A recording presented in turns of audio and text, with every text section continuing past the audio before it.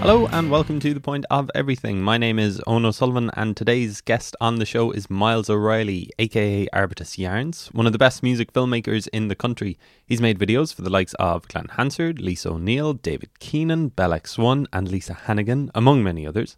And you might have also seen the online show he made with Donald Deneen a couple of years back called This Ain't No Disco.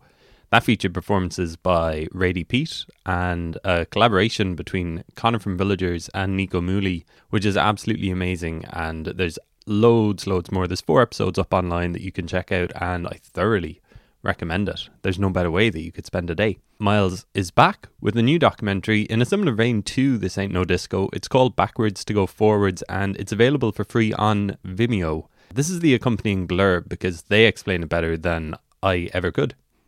Islander and Arbutus Yarns Presents came together and made this documentary to take a little snapshot of a very small portion of what special things are happening in Irish folk and traditional music right now. The artists featured here are as follows. This Is How We Fly, Cormac Begley, Shalog and Muireann Ní Cheannavon, Rady Pete, Cormac McDiarmid and Brian Flanagan of Rue, Ye Vagabonds, Slow Moving Clouds, The Bonnie Men, Zoe Conway and John McIntyre. Interviews are spread throughout the show and they're thoughtfully conducted by Myles O'Reilly, Martin Burns and Donald Deneen. Backwards to Go Forwards was released on Christmas Day and made for a brilliant present. I thoroughly recommend it. I got to chat with Myles at the end of November while the editing of the documentary was still ongoing. We talked about some of what's featured in it, how his love of folk and trad developed, Myles' transition from musician to fully fledged and beloved filmmaker. You might dispute that, I think. How This Ain't No Disco came about and lots more. Thanks a mil to Myles for the interview. I really enjoyed it and it was a privilege to talk to him. I started by asking Myles what made him want to make Backwards to Go Forwards. The new documentary, I guess for me, is an exploration of traditional music. I've come across traditional music just through my line of work, not seeking to listen to it, or it's never been on in my radar because I grew up with popular culture. We all have, and traditional music seems to be quite remote in terms of where it's practiced naturally. And just coming from Dublin and being a West Brit, it was hard for me to listen outside of the context of kind of diddly eye, or to listen to it as an art form and not put an immediate stamp on it, like, oh, that's just Irish music, you know.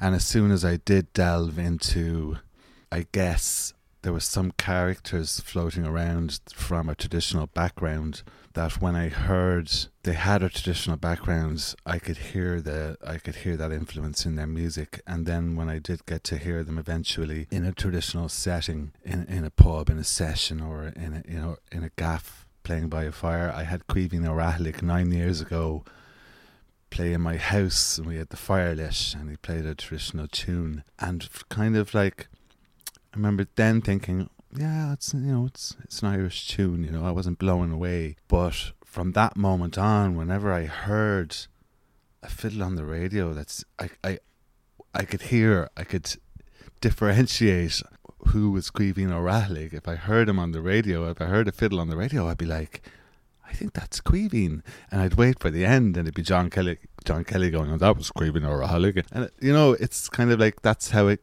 came to me. It's soaked in that way. And I guess the documentary is about giving people, in a short space of time, that same journey of discovery. And how did you decide on the artists that actually feature in it? Like, there seems to be like a healthy mix of new and kind of more established, more kind of the lexicon of folk. Yeah, definitely. I needed the spectrum. I mean, from their world, what in traditional music, there's the very raw, ancient kind of musician who will have listened to all the older generation of musicians and recordings even from 100 years ago, and they stay true to that. just because it's quite truthful expression. There's no Western influences or other influences. It's a very Irish traditional expression. And then there's the complete other side of it, which is like pop and produced and thinking about their work in terms of songs and singles and albums and track listings. And so an example of that would be Enya or Clonard, you know, and not to say what they're doing is bad. It's just that they're thinking in this completely different spectrum too. So I try to get the whole diaspora in there, you know. With kind of the older generation, the guys who are kind of, you know, continuing on the tradition, do you think that they're a little bit closed towards like the modern sensibilities, or do you think they're just kind of like honouring what's come before? That's a really good question, because there are some debates. I've come across a few debates where older, very set in their ways, traditional players might give out about contemporary and how contemporary music is influencing the tradition. And what I came across in making this documentary, there was very little of that. I think the older players seem to be much, much more open than we might think, you know. And maybe Ireland is changing in so many ways, so I think maybe that's just part of the change. And is folk kind of like what you listen to the most now? Has that kind of changed so much now that it is kind of your number one go-to on wherever you listen to music? Yeah. It's funny, it's actually not what I listen to at all. When I was a practicing musician, maybe I seriously stopped doing that like 10 years ago. That's where I left myself creatively in the process. As a musician, I left folk music. I was a folk music writer and I had publishing, and I really enjoyed my trade, and I was really good at constructing folk songs and finding influence in the rest of it. And I think when I left, Bon Iver was just coming on the scene, you know, and that was great for folk music in general. Since then, it just seems to be like maybe I'm traumatized, but I listen to all kinds of music, you know, and I like ambient drone music, and I like soundtrack music, and I like stuff that's not really song structured. But I think where my expertise are where my ears left as a musician 10 years ago, I think I can discern if a folk musician is giving the 100% expression that folk music is supposed to be. You know, there's supposed to be no kind of influence other than it's music of the people and the people expressing themselves. I mean, through the one person, everyone can express their culture through that person, and that's what folk music is for me. And I think if that's diluted with Western influence or with like electronica or whatever beautiful music it exists, it's less and less folk music. And I guess what I'm trying to do is, it's an extension of what I learned as a musician, is how I approach my work and how I choose my artists, is just to try and magnify what I learnt as a player about folk music and magnify that for people who enjoy folk music. And when you're recording these folk acts performing for the camera, do you know when they're not giving 100%? Or does it matter when you're doing, like, say, multiple takes of it? You know, you can mix and mash. Or would you stop them and be like, come on, Myles? I'd stop myself and just not tell them that I'm not rolling anymore. And I'm just like, you know, tell them to go for a walk maybe and come back and, you know, breathe some fresh air and come back and play it again. I can definitely tell if they're not giving their all. It's kind of like I guess it's kind of like drinking water, and you can kind of taste, there's a metallic taste, you know, if it's tap water. And all water is beautiful, but you can kind of tell if it's not, you know, if there's something in there. How did your style kind of develop? I guess maybe we'll come to your journey a little bit later, but just your style, I mean, you can probably explain it a lot more. I think when I think of a Myles O'Reilly session video or a video in general, it's kind of like lots of close-up shots of people playing. I think the stage, who said it? It was said about Marlon Brando that his face was, when he was being filmed by directors back in the heyday, there's a lot of close-ups of his face. And if you think about the audience in a cinema watching the screen, his whole face is the stage. There's so much expression, and so much could be read from his facial expressions. So when I think about musicians, it's often what's missed for me when I watch music on television, is that we don't get to see the tiny little facial movements and expressions that, you know, that say volumes about how the musician's feeling. It bolsters the whole sincerity of folk music. It's supposed to be sincere. It bolsters that. I think when you hear a folk song and you love it, that's great. But to also see it, and you get this extra dimension. And I think it has to be close. It has to be in the eyes, you know. Are you kind of more interested in the longer form now? Or are you kind of like a music video here, a music session there, and then kind of a 40? You know, are you trying to do all of it, or is there one that you kind of prefer or specialise? I guess I'm definitely trying to do all of it, but I'm doing longer form things because people are enjoying them, and it's like, all right, more people are going into the long form, the 30 minutes or the 40 minutes, and there's a kind of greater feedback from the long form things, you know. I get to read all the comments that people leave and stuff, and I really get feedback that way. It's pretty encouraging how people are really digesting the long form format. I guess it's reflected in the world at the moment. People are going to Netflix and watching like, you know, these huge episodes which are really just long books, like films that are like, no, we'll film the whole fucking book. and you can watch that, you know, every chapter is an hour, and people are loving long form at the moment. And so I guess it's just a natural response for me to do more of that, you know. Are you able to see the analytics of the videos, like, or is that something that you'd ever pay attention to? Like, if you're looking at, say, a 40-minute video and there's kind of like a dip like 20 minutes in, are you like, why was there a dip there? You know, was it because, you know, I did this interview when it should have been music or something? Yeah. Yeah, no, the analytics are always the same. Like, the dip is there. It's like, but you're kind of like, the guys who stick with it will. Yeah, I'm more interested. I want to know the analytics of the people who stay. You know, there's 2% of the people who watch it to the end. I want to know all about them. Yeah. How do I do that? You know, that'll be a much more interesting thing to go to, but I can't yet. Anyway. So yeah, let's talk about your kind of journey. You alluded to it earlier. You were in a band playing music for ages. Yeah.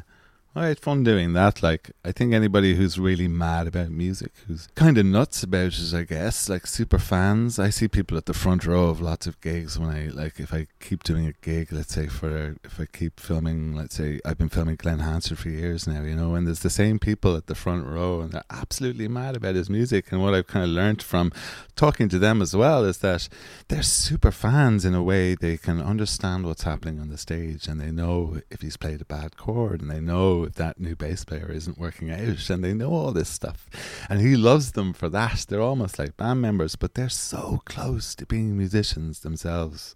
Really, that's the whole thing. That's why they go. That's why they have to be at every gig. And so I'm just one of those freaks who can do it for a living, like, you know. When were you playing music? Was it kind of like at the turn of the century in Dublin? Yeah, it was the noughties. Like, it was the end of the noughties and going through into the noughties, and got away with it, really.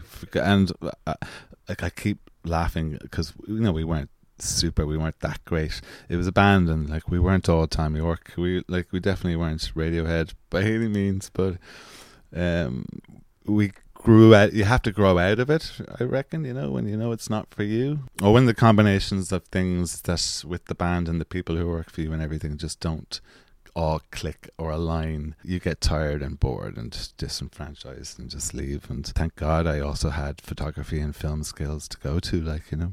It's a funny kind of period that I don't know if I've chatted with enough people about it, because it's kind of like a little before my time, you know, like the early noughties in Dublin. Some people see it as like this amazing time, and it was like a breath of new musicians coming in, whereas others kind of see it as kind of, oh, it's another singer-songwriter, you know. It's kind of that kind of thing. Like, as someone who is in it, like, did it feel kind of fresh and exciting? Like, the cliche, were you in Whelan's with Glenn Hansard all the time, having a pint, like listening to him play a new song? Yeah, that was the only thing that was going on, really. It was like Glenn Hansard and Bella Swan and Damien Rice and Lisa Hannigan, and they were all friends and they all supported each other.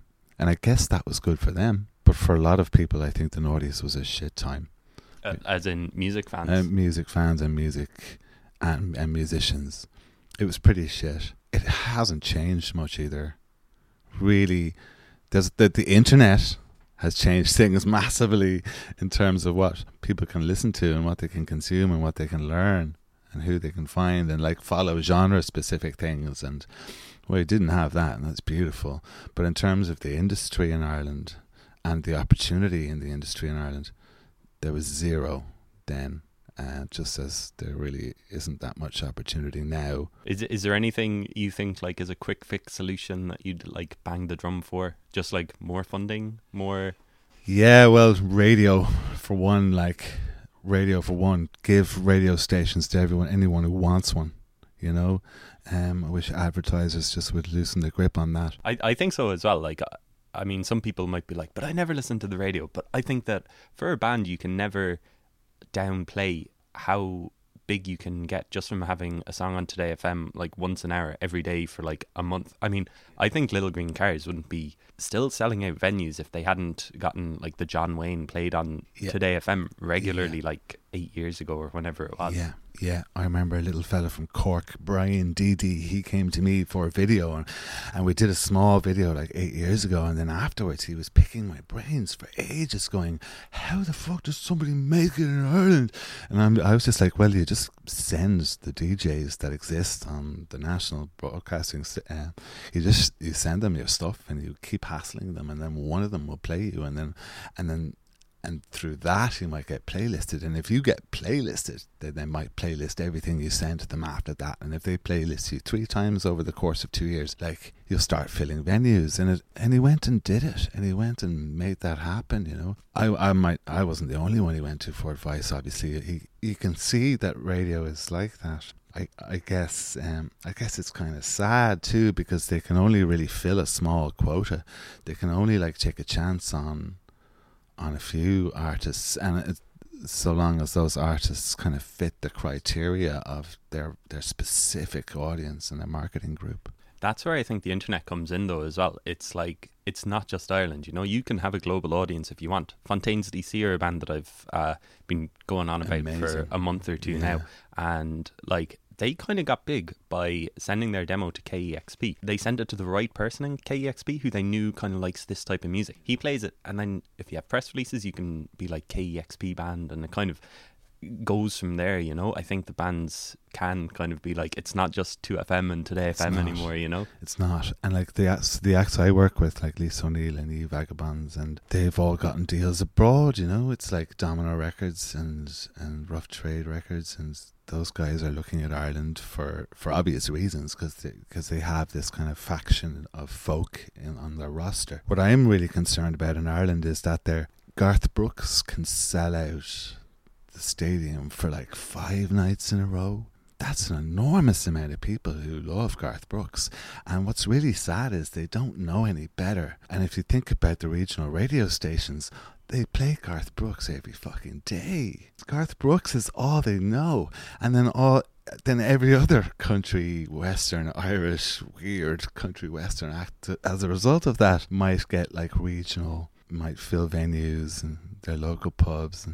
But like, that's kind of fucked up that there's that many people, the stadium for 6 nights in a row, and all of those people could be aware of definitely the folk music artists in Ireland who don't earn a penny, you know, and could be just through the radio playing Irish music.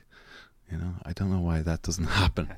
Well, I'm from West Cork, and so our local radio station is C103, which my dad listens to all the time. And it is kind of proper diddly-eye music, particularly on a Sunday. Yeah. And I'd love the idea of, like, you know, we're driving together and he switches on C103 and suddenly it's like a Ye Vagabonds song comes on or something. That'd be amazing. It would be amazing. It would be amazing. And I think that they'd fit right in. You know, I think that you know, he wouldn't bat an eyelid at it. They would fit right in. It's just that all these radio stations, they don't want to take a chance on their advertisers are what feed them money. That's the only reason they exist. And the advertisers are going, who the fuck are Ye Vagabonds? Put on Garth Brooks. We need them to whistle all the way to work to fucking Garth Brooks and then listen to our adverts. That's just the way it is. It's so corrupt and so wrong, so commercial and westernized. But look, why does London have so many stations and such a thriving, like culturally like thriving underground music scene where you can be in one locality of London and like fill gigs and sell records and make a living just because, for that reason that they have all the radio stations there. Like, why can't we do that here? It's just...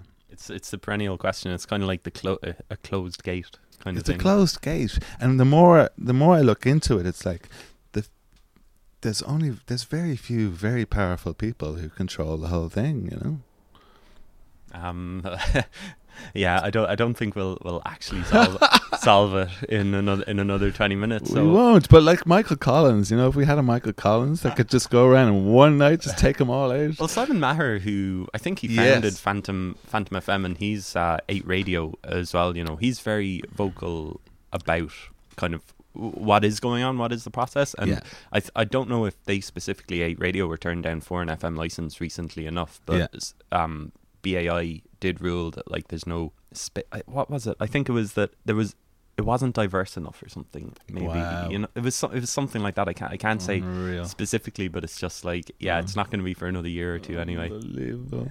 That poor dude. I love him to bits. You know, like what he's done since Phantom FM, and we were talking about the noughties. Like one of the only reasons there was a scene, and like Glenn and friends could have a community, was because Phantom FM was playing their records and those kids were going to the gigs, you know. And it was music fans as DJs as well, wasn't it? Yeah, totally. Like they're super fans as well. Like I kind of like why I'm always going to be filming music, you know. I'm a super fan, but they were, and they're still there. Like they're still out there as DJs, just working for the man now. Did you study film in college, did you say? Or was it photography, or was it both? Yeah, photography. Yeah, I did animation. I did classical animation and photography. And what made you pick up a film camera then in, I think it was 2009, was it when? Yeah. Was that when you started Arbutus Yarns? That's when I started Arbutus Yarns. I moved into a house which I bought in Arbutus Place in Lombard Street. That was the point in my life where I dropped being a musician for all the obvious reasons and picked up a camera. I think I picked up a camera and started filming my favorite musicians. Actually, there was a list of about 8 musicians that I really admired because there was something about them that they didn't conform, or they didn't have to conform to any kind of like. There was no motivation behind their creativity other than just wanting to express themselves, and somehow they had large audiences and devoted followers without ever having to like write the pop song or feel that they had to comply. Like these are musicians that I love that like just told the industry to go fuck themselves and preach that a lot as people. So I decided I wanted to know them. Like I have a list, and Ronan O'Snuddick from Keela was one of them, and Liam O'Whaley was one of them. Donald Deneen, even though he's a DJ, not a musician, he was on that list, and I'd never met any of these people. And I just decided I'd go to gigs with my camera and ask them questions, and it felt like it was easier to get them to say yes to that than it was to ask them for an opening slot. You know, can I open for your gig? It was much easier to say, you know, can I come and film your gig, and then ask you a few questions and get to know you. You know, since then a lot of them are great friends of mine, and I'm glad that I just decided to have this life shift where I started to focus on, I guess, asking those questions and translating those answers for the wider community of music fans. And back in 2009, when like YouTube is a couple of years old, like was there many peers that you discussed like with making music or music videos with? Is there any that jumped to mind, or did you kind of see a niche that you know, I can fill this? No, there wasn't. Like I was hugely inspired by Blogotech in France by Vincent Moon. That his cinematography style was so fucking beautiful that he'd do everything in like one takes, which I still haven't really managed. I'm not going to be able to do that. It's just, I don't know how he does it. It's incredible. But watching his thing and then coming across like directors like Werner Herzog and like being informed of direct cinema where the camera's in the room, but like the subjects that are being filmed just don't seem aware of it, even if they are aware of it. Even if Werner Herzog does a fiction movie, it just seems like the actors are playing out their scenes with no real direction other than the camera witnessing what they're doing. And I thought that's a beautiful way to communicate music. It's almost like, well, how do you get that extra dose of watching or listening to a song? How do you get that extra dose of witnessing it in front of you in 2 dimensions on your computer? Well, it kind of like through direct cinema and through the way Vincent Moon was handling things. So I guess that a couple of things came together with, again, then with all those questions I wanted to ask these formidable traditional musicians in Ireland as well, and the likes of Donald Deneen as well. It all just came together at once in 2009, and I threw the shit on YouTube, and there wasn't anyone else in Ireland doing it. I became aware that there wasn't anyone else doing it when everyone started emailing me asking me could I come and film their gig, and it was overwhelming, the response in the early days. It's not the same anymore. I might get one email a month asking me, listen to this and do you like it, and I'd love to work with you. But like when I started in 2009, by 2010, 2011, my inbox was rammed with people who were excited and wanted to be on YouTube, wanted me to study them, Is that kind of a good thing now? You're like, finally got time to, like you're probably able to pick and choose. Yeah, sometimes too much. I mean, a couple of years ago, I got a little bit too relaxed with it all and picking and choosing. I just got broke. I just worked myself into debt, and I was too relaxed. There's an element of having to find things, and there's an element of like searching for great music now that I've adopted. And if I go away for a year, there'll be somebody who will come along and film my boots, and my email will be quiet and everything will be harder. One thing I was wondering was, do you have to know or like the person's music who you're going to film? Like, does that matter, or could you just show up and like within 10 minutes you're recording them and figuring it out? Do I have to know them for my behalf? Do I have to know them, or? Yeah, like, do you have to know the person behind the music? And do you have to like the music itself? It's kind of like that old way that record companies used to sign acts. They would have to go and see. Doesn't matter how great they were in a recording. The record company would send an A&R man to go and see the band and then meet them afterwards. And it was a kind of a psychological, like they would want to know, are this band dickheads or not? The first contact would all be about that between the A&R man and the band. I guess it's the same for me. I definitely need to see them playing live just to know that I guess they're not faking it and that they can do it naturally, and that it's because I was faking it for so long. I can tell if somebody's faking it, and then that definitely makes me more keen to follow up on what they're doing. And I think most of the time, for the likes of This Ain't No Disco, and shows where finding emerging artists is a thing, I fucking love it, and I love helping them in some kind of a way. And it also pays off if they get signed to a label. They'll get me to do a video and they'll pay me for it. It's like great. But I guess I've lost track of what I was just saying. We'll find it again. I guess I do need to know that they're sound of mind, and I will leave it. Even if I think a song is great, I might wait till they write 3 or 4 great songs before I know, right, well, I'm going to work for them now for free for as long as I can until it works out for them. Do you remember the first video that you made as Arbutus Yarns? Yeah, it was for Ronan O'Snuddick. I turned up at his gig in Whelan's, and my first live gig was for him. It was fascinating for me because I'd never filmed a live gig before, but I remember thinking how boring everything looked on the camera.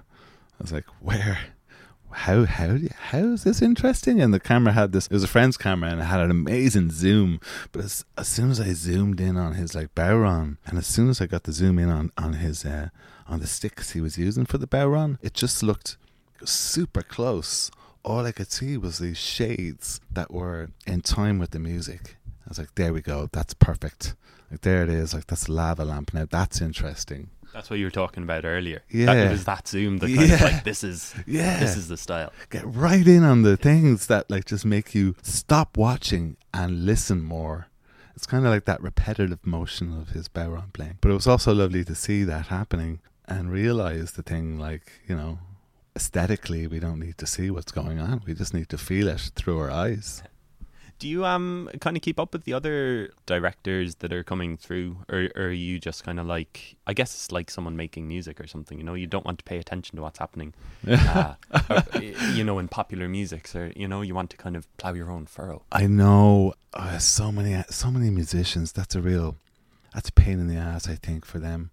Like, they have to like love their own bubble. They have to know what they're doing and be really confident, and they don't want to hear maybe some other act is kind of similar and maybe selling more records, or I don't know, they close themselves off, musicians. I find that there's a bit that's quite competitive, and they don't communicate with each other as much as they should. I guess when I started doing this, when this became a career, I knew from the outset that I didn't want to close myself off in that way. So I do know all the other filmmakers out there, definitely the music specific ones. Like, I'm a huge fan of their work, like, and I'm inspired by their work.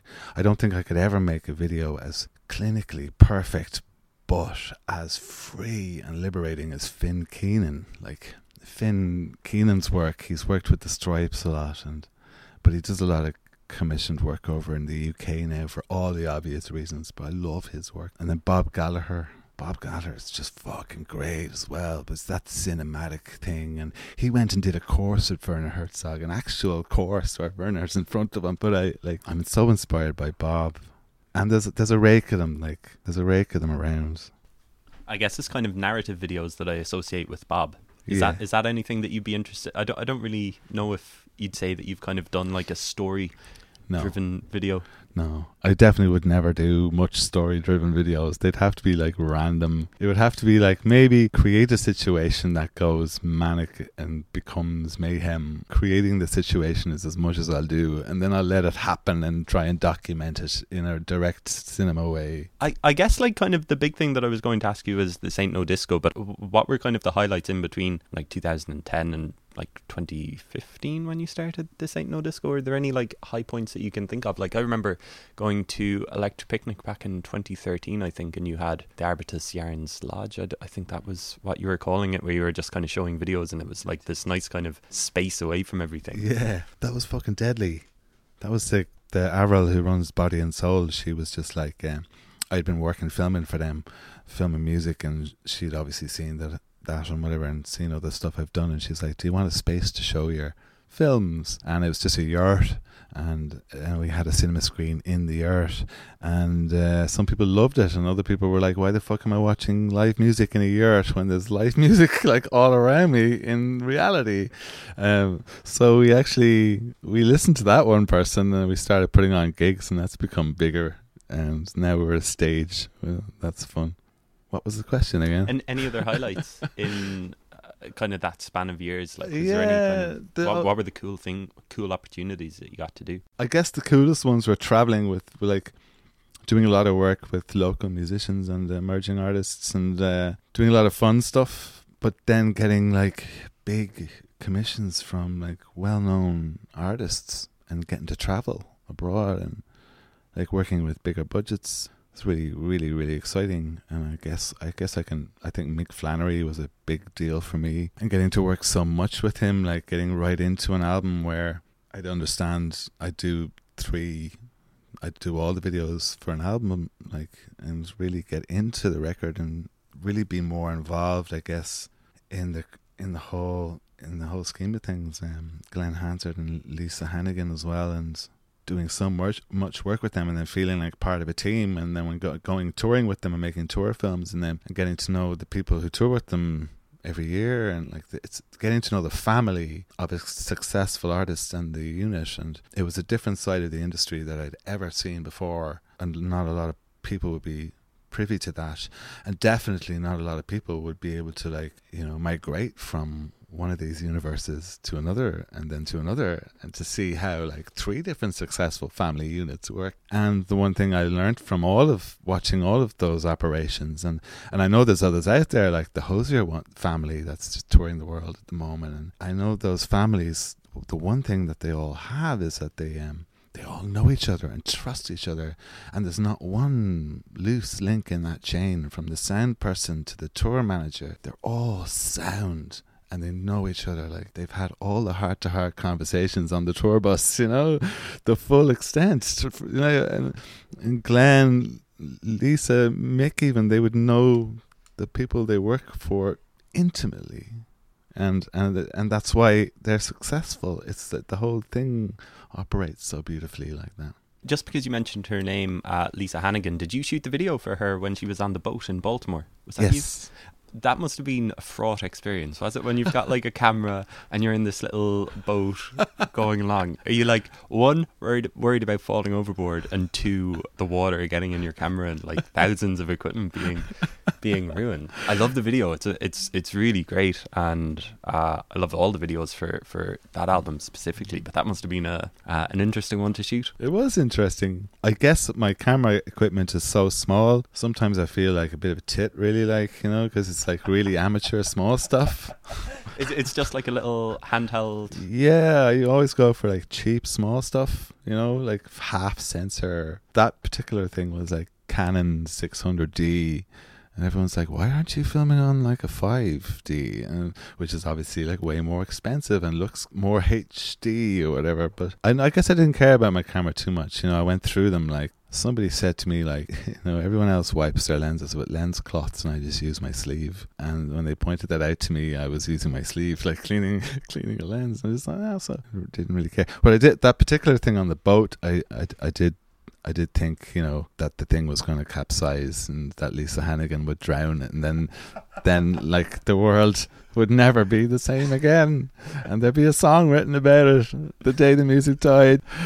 And This Ain't No Disco, did you, again, like, was that kind of seen as a niche? There's no music television anymore, let's fill it. I kind of think that was a lot of late night conversations. Yeah, and it was like, let's fucking do it. Yeah.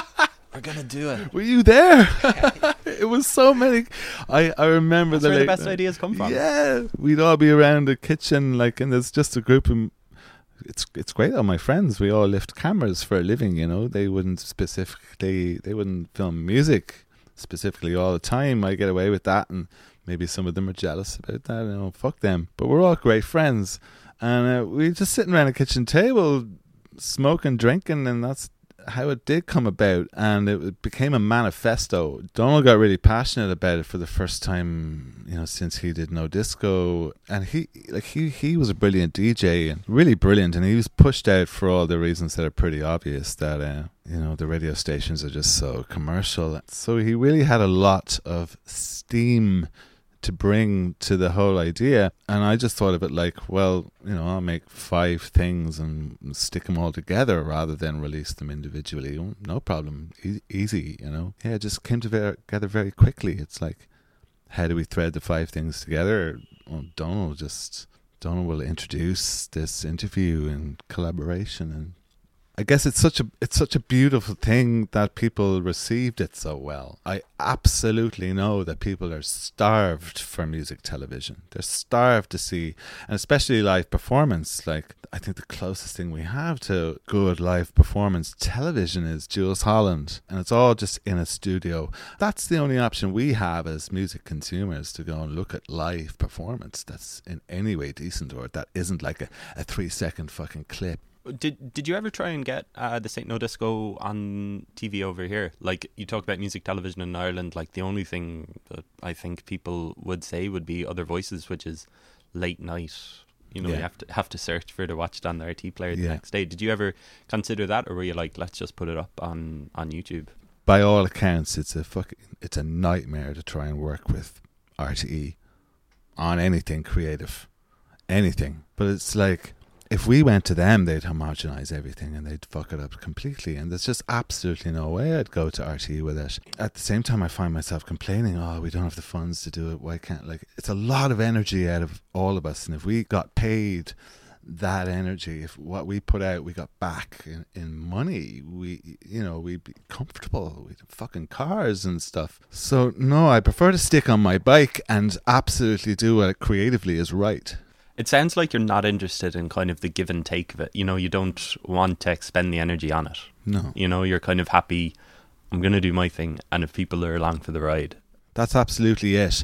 And it's a total naivety, and one part of me is like suffering, because it's like, that's not real world, Myles. You've got to communicate with all the people. You've got to communicate with the labels that exist that are doing things in Ireland, and you've got to talk to them, and you've got to let promoters in, you've got to let Niall Nine in. Like, and I love all those people, and I understand all their roles, but they didn't have a role in this. My role in this was like, turn up at these musicians' houses and talk to them and feel where they're at and let them play there. Don't put up a stage and lights and put them on a podium and make them like commercially viable. So it was just really like involving other people. The more I'd involve any kind of industry or television, or the more it became there, the more it would actually just dilute the whole sincerity of the project, you know? So we're up against a brick wall and going further with it, because it's quite draining. But we do plan to do a second season. What is your highlight from it? My highlight is Nico Mooley and Connor's collaboration. I think that's unbelievable. Great, I'm glad you think so. I was like, we were so delighted in the second episode that we that St. Patrick's Day, you know, like St. Patrick's Day, it's like Christmas. It's like Santa Claus came to us and said, do you want money to make a second episode? And it wasn't a lot of money, but we just to put their logo on it, we spent every cent of that going over to America. And we had planned to do a thing with Connor, maybe about a musician in Ireland, another musician in Ireland that he admires. Actually, it was going to be another musician in Ireland. And then Patrick's Day came to us and we're like, Connor, we can fly like to some part of the world, some producer who loves you, because we know there's a lot of producers who love you. Are there any you'd like to work with? And he was like, well, you know what, Nico Mooley's been bothering me, like, well, let's just do this, kill two birds here, and let's just go over and I'll do some stuff with Nico and you film that. And so it was really fortuitous and the serendipity, and it felt beautiful that I had Conor O'Brien in New York on my schedule, because I've been away with Conor where we are definitely all on Conor's schedule. Like, so it's great this time to go. Conor's like, right, what are we doing? Well, I want to get some views from up in the Empire State. Do you want to come with me? Yeah, grand. It was a beautiful feeling. And any other highlights from the season that stand out for you? No, other than all the political reasons for doing it, and like bolstering my own reasons for filming the way I do, and the artists that I choose to film them and in the way I film them. I think it really just reinforced, it gave me more confidence to keep doing what I do, you know. I guess any time working with Rady Pete and Lancome must be... Well, fuck me, yeah. Like the opening scene of the first episode and Rady Pete playing that song in front of the fireplace. Yeah. I mean, that for me, that's just like, we started with the most incredible thing. Because they weren't well known back then. No. Either. That was kind of the start. That was before the start of it all for them, wasn't it? Yeah. It was so exciting that they weren't well known. Because you know that instantly, like, people are going to love this. And I guess bringing it into their homes, you know, that she was supposed to play something else. Like, she was there to play something else with microphones, and we were going to like set up a kind of a stage in a living room, and she was going to go up on that and she was going to play on that. And then when she just played that in front of the fireplace as we were setting up, and we filmed that, that kind of sets the bar for the whole show. Like, so everything from then on for all the episodes had to be in a kitchen or in a house, you know, bringing it into people's living rooms. Like, this can happen in front of you, and this is what it's like for it to happen in front of you, and now you're more addicted to this. Now you love music and you see it for what it is. So you've just done the documentary, and what are the plans for 2019? How far ahead are you looking, or is it just like staring at the computer screen, editing? Yeah, it's pretty much, at the moment, it's just December is nuts. But the plans for 2019, I'll have been doing this 10 years in 2019, so there's loads of excuses to say, like, the 10-year anniversary of... Congratulations. Of me. Hello, everybody, look at me. But really, it's about, I guess, I'm going to try and... We're going to start another season of No Disco, or This Ain't No Disco. That's going to be a monumental effort, but it'll be worth the pain and the tears. And I can't really think further than that. I guess I want things to change, and I'll just keep doing what I'm doing until they change, you know. Cool. Well, I think that's it. I've kept you long enough. Great. Well, glad. I hope it didn't bore anybody there.